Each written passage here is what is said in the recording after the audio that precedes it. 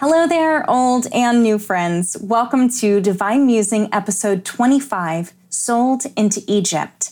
I am Destiny Rambo Corey, and I am so thankful that you have joined me for this journey into scripture, literature, poetry, and prayer as we view them through the light of transformation and growth. Here's something I've been thinking about lately.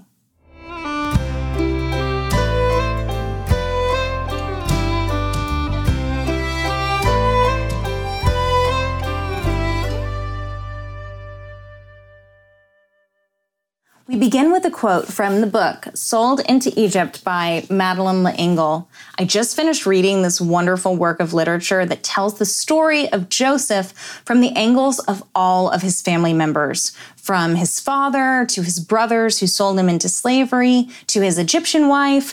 Madeleine breaks this story down. It's a rich story, and she manages to break it down into bite-sized, digestible pieces that I'm still recovering from. I strongly recommend this book, especially if you are walking through a season where hope feels lost. Today's musing will be derived from portions of Joseph's story that we can glean from, and all our literary references will be from Sold into Egypt by Madeleine L'Engle. We begin here. Because we have failed to listen to each other's stories, we are becoming a fragmented human race. I try to listen to the story of Joseph and his brothers and of his father Jacob because it is a story of human beings becoming more human through their adventures and misadventures. The story of Joseph is a journey of a spoiled and selfish young man finally becoming, through betrayal, anger, abandonment, unfairness, and pain, a full and complex human being. I have much to learn from his story. If you are listening today and unfamiliar with the biblical story of Joseph, here is an incredibly brief but direct synopsis of the tale that is told beginning in Genesis chapter 30. It finishes out Genesis and extends into the early chapters of Exodus. Joseph was one of Jacob's 12 sons. He was the grandson of Isaac and the great-grandson of Abraham. His father loved him more than any of his other children, and he gave him a colored cloak. His brothers were jealous of their father's love for him, as well as his ability to interpret dreams, and they sold him into slavery, then lied to their father and told him that Joseph had been eaten by a wild beast. He was then taken to Egypt and eventually became a steward to a man named Potiphar, one of Pharaoh's officials. Potiphar's wife tried unsuccessfully to seduce him, and after false accusations were leveled at Joseph, he was imprisoned. In prison, he interpreted the dreams of the Pharaoh's chief butler and baker, which later on led to him being called upon by the Pharaoh himself to interpret one of his dreams, which he did. He was then made governor of Egypt and wisely rationed the country's produce in preparation for a time of famine that he had interpreted from the Pharaoh's dream. During the famine, Joseph's brothers, minus the youngest Benjamin, came to Egypt to plead with the governor of Egypt for supplies and for food. They did not recognize their brother, but after a long and kind of complicated time of Joseph testing them, he was satisfied that they were reformed, and he identified himself with great joy. Joseph then invited his father and brothers to come and settle with him in Egypt. We really don't know how long Joseph was imprisoned before the baker and the butler arrived. Scripture does tell us, though, that it was another 2 years after his encounter with them that he was called to Pharaoh to interpret his dream. What a roller coaster those years must have been, going from being his father's favorite son, strutting around in this multicolored cloak and boasting about his dreams, especially one that one day his brothers would all bow to him. Then he was thrown into a pit, sold into slavery, worked his way up in Potiphar's house, only to be thrown into the chains of prison over false accusations. Madeleine shares a beautiful insight of this moment in the book. I turn to the Psalms not only when I need comfort, but as a daily devoir, reading the Psalms each day so that at the end of the month I have read all 150. One evening, I was reading in Coverdale's translation and came to the verses about Joseph's imprisonment and read, "The iron entered his soul." In most other translations, it reads, "They put an iron collar on his neck." But I like the implications of "the iron entered his soul." Joseph was still in the process of maturing, developing from the pampered boy to the strong man. Not many people can relate to the story of Joseph in a literal sense of being sold into Egypt, but many of us can relate to being trapped in a life that it seems we can never break free of. We know deep within us that Divine has a purpose for our existence, but at every turn, things seem to go wrong. How many days does it feel like the iron chains of darkness are doing everything they can to enter our soul?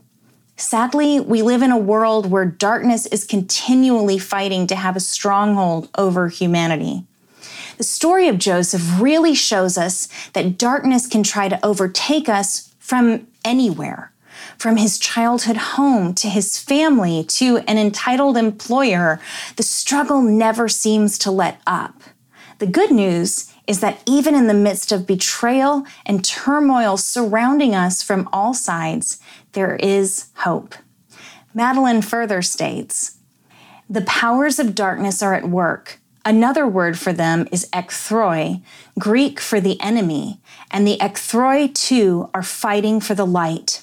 Lady Julian of Norwich wrote, "He said not, 'Thou shalt not be troubled, thou shalt not be travailed, thou shalt not be distressed,' but he said, 'Thou shalt not be overcome.' It is God's will that we take heed to these words, that we may be ever mighty in faithful trust in weal and woe." I'd never heard the word weal before, so I had to look it up, and it means a sound, healthy, or prosperous state. So what she's communicating is that we must be faithful in our trust, essentially in prosperous times and in times of calamity. The scripture that she's referring to is John 16, chapter 33, and I love the way that it's worded in the Living Bible translation. "I have told you all this so that you may have peace of heart and mind. Here on earth you will have many trials and sorrows, but cheer up, for I have overcome the world." Madeleine summarizes Joseph's experiences in a way that's really, it puts a perspective on things in a way that we can personally relate to, whether we are in the weal or in the woe portion of our story. Joseph was forced to look low for the Creator, dumped into a pit, sold to strangers, sold again in Egypt, thrown into prison, catapulted into power, and with each strange reversal, he grew into a human being. To grow into a human being is not to grow into humanism, for the humanists believe only in man, able to do it on his own without the help of God. To be a human being is to know clearly that anything good we do is sheer gift of grace, that God's image in us shines so brightly that its light is visible. If you are in a place like that of Joseph, whether in the pit or in what seems like prison that you can't escape, and long for the rescue of Divine to bring you out of that darkness and into the light, then why don't we pray this prayer together? Divine Creator, I am calling out to you from what feels like the pit of total despair. I have encountered season after season of betrayal, hurt, turmoil, and rejection, and I long to be pulled out of these dungeons and into the palaces you created me to dwell in. Meet me in my frailties and shine the light of your grace and hope into the darkness that envelops me and pull me up from the bottom. I have lived too long in this state of hopelessness, perpetuated by cycles of hurt, and I am seeking your deliverance. Let the healing power of Holy Spirit flow through my veins and remove any of the iron that is seeped into my body, mind, soul, and spirit. I will no longer be defined by my chains or my woes, but by my testimony of breakthrough and restoration. In Jesus' name, amen. Well, thank you so much for joining me today. I'm going to leave you with one final quote from Sold into Egypt by Madeleine L'Engle. We don't get over the deepest pains of life, nor should we. Are you over it? Is a question that cannot be asked by someone who has been through it, whatever it is. It is an anxious question and asking for reassurance that cannot be given. During an average lifetime, there are many pains, many griefs to be borne. We don't get over them. We learn to live with them, to go on growing and deepening and understanding, as Joseph understood, that God can come into all our pain and make something creative out of it.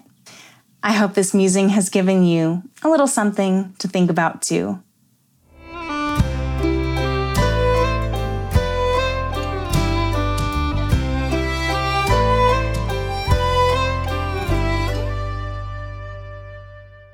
Thank you so much for joining me today for Divine Musing. For more information, head over to www.rambocorey.com. I would love to connect with you on social media.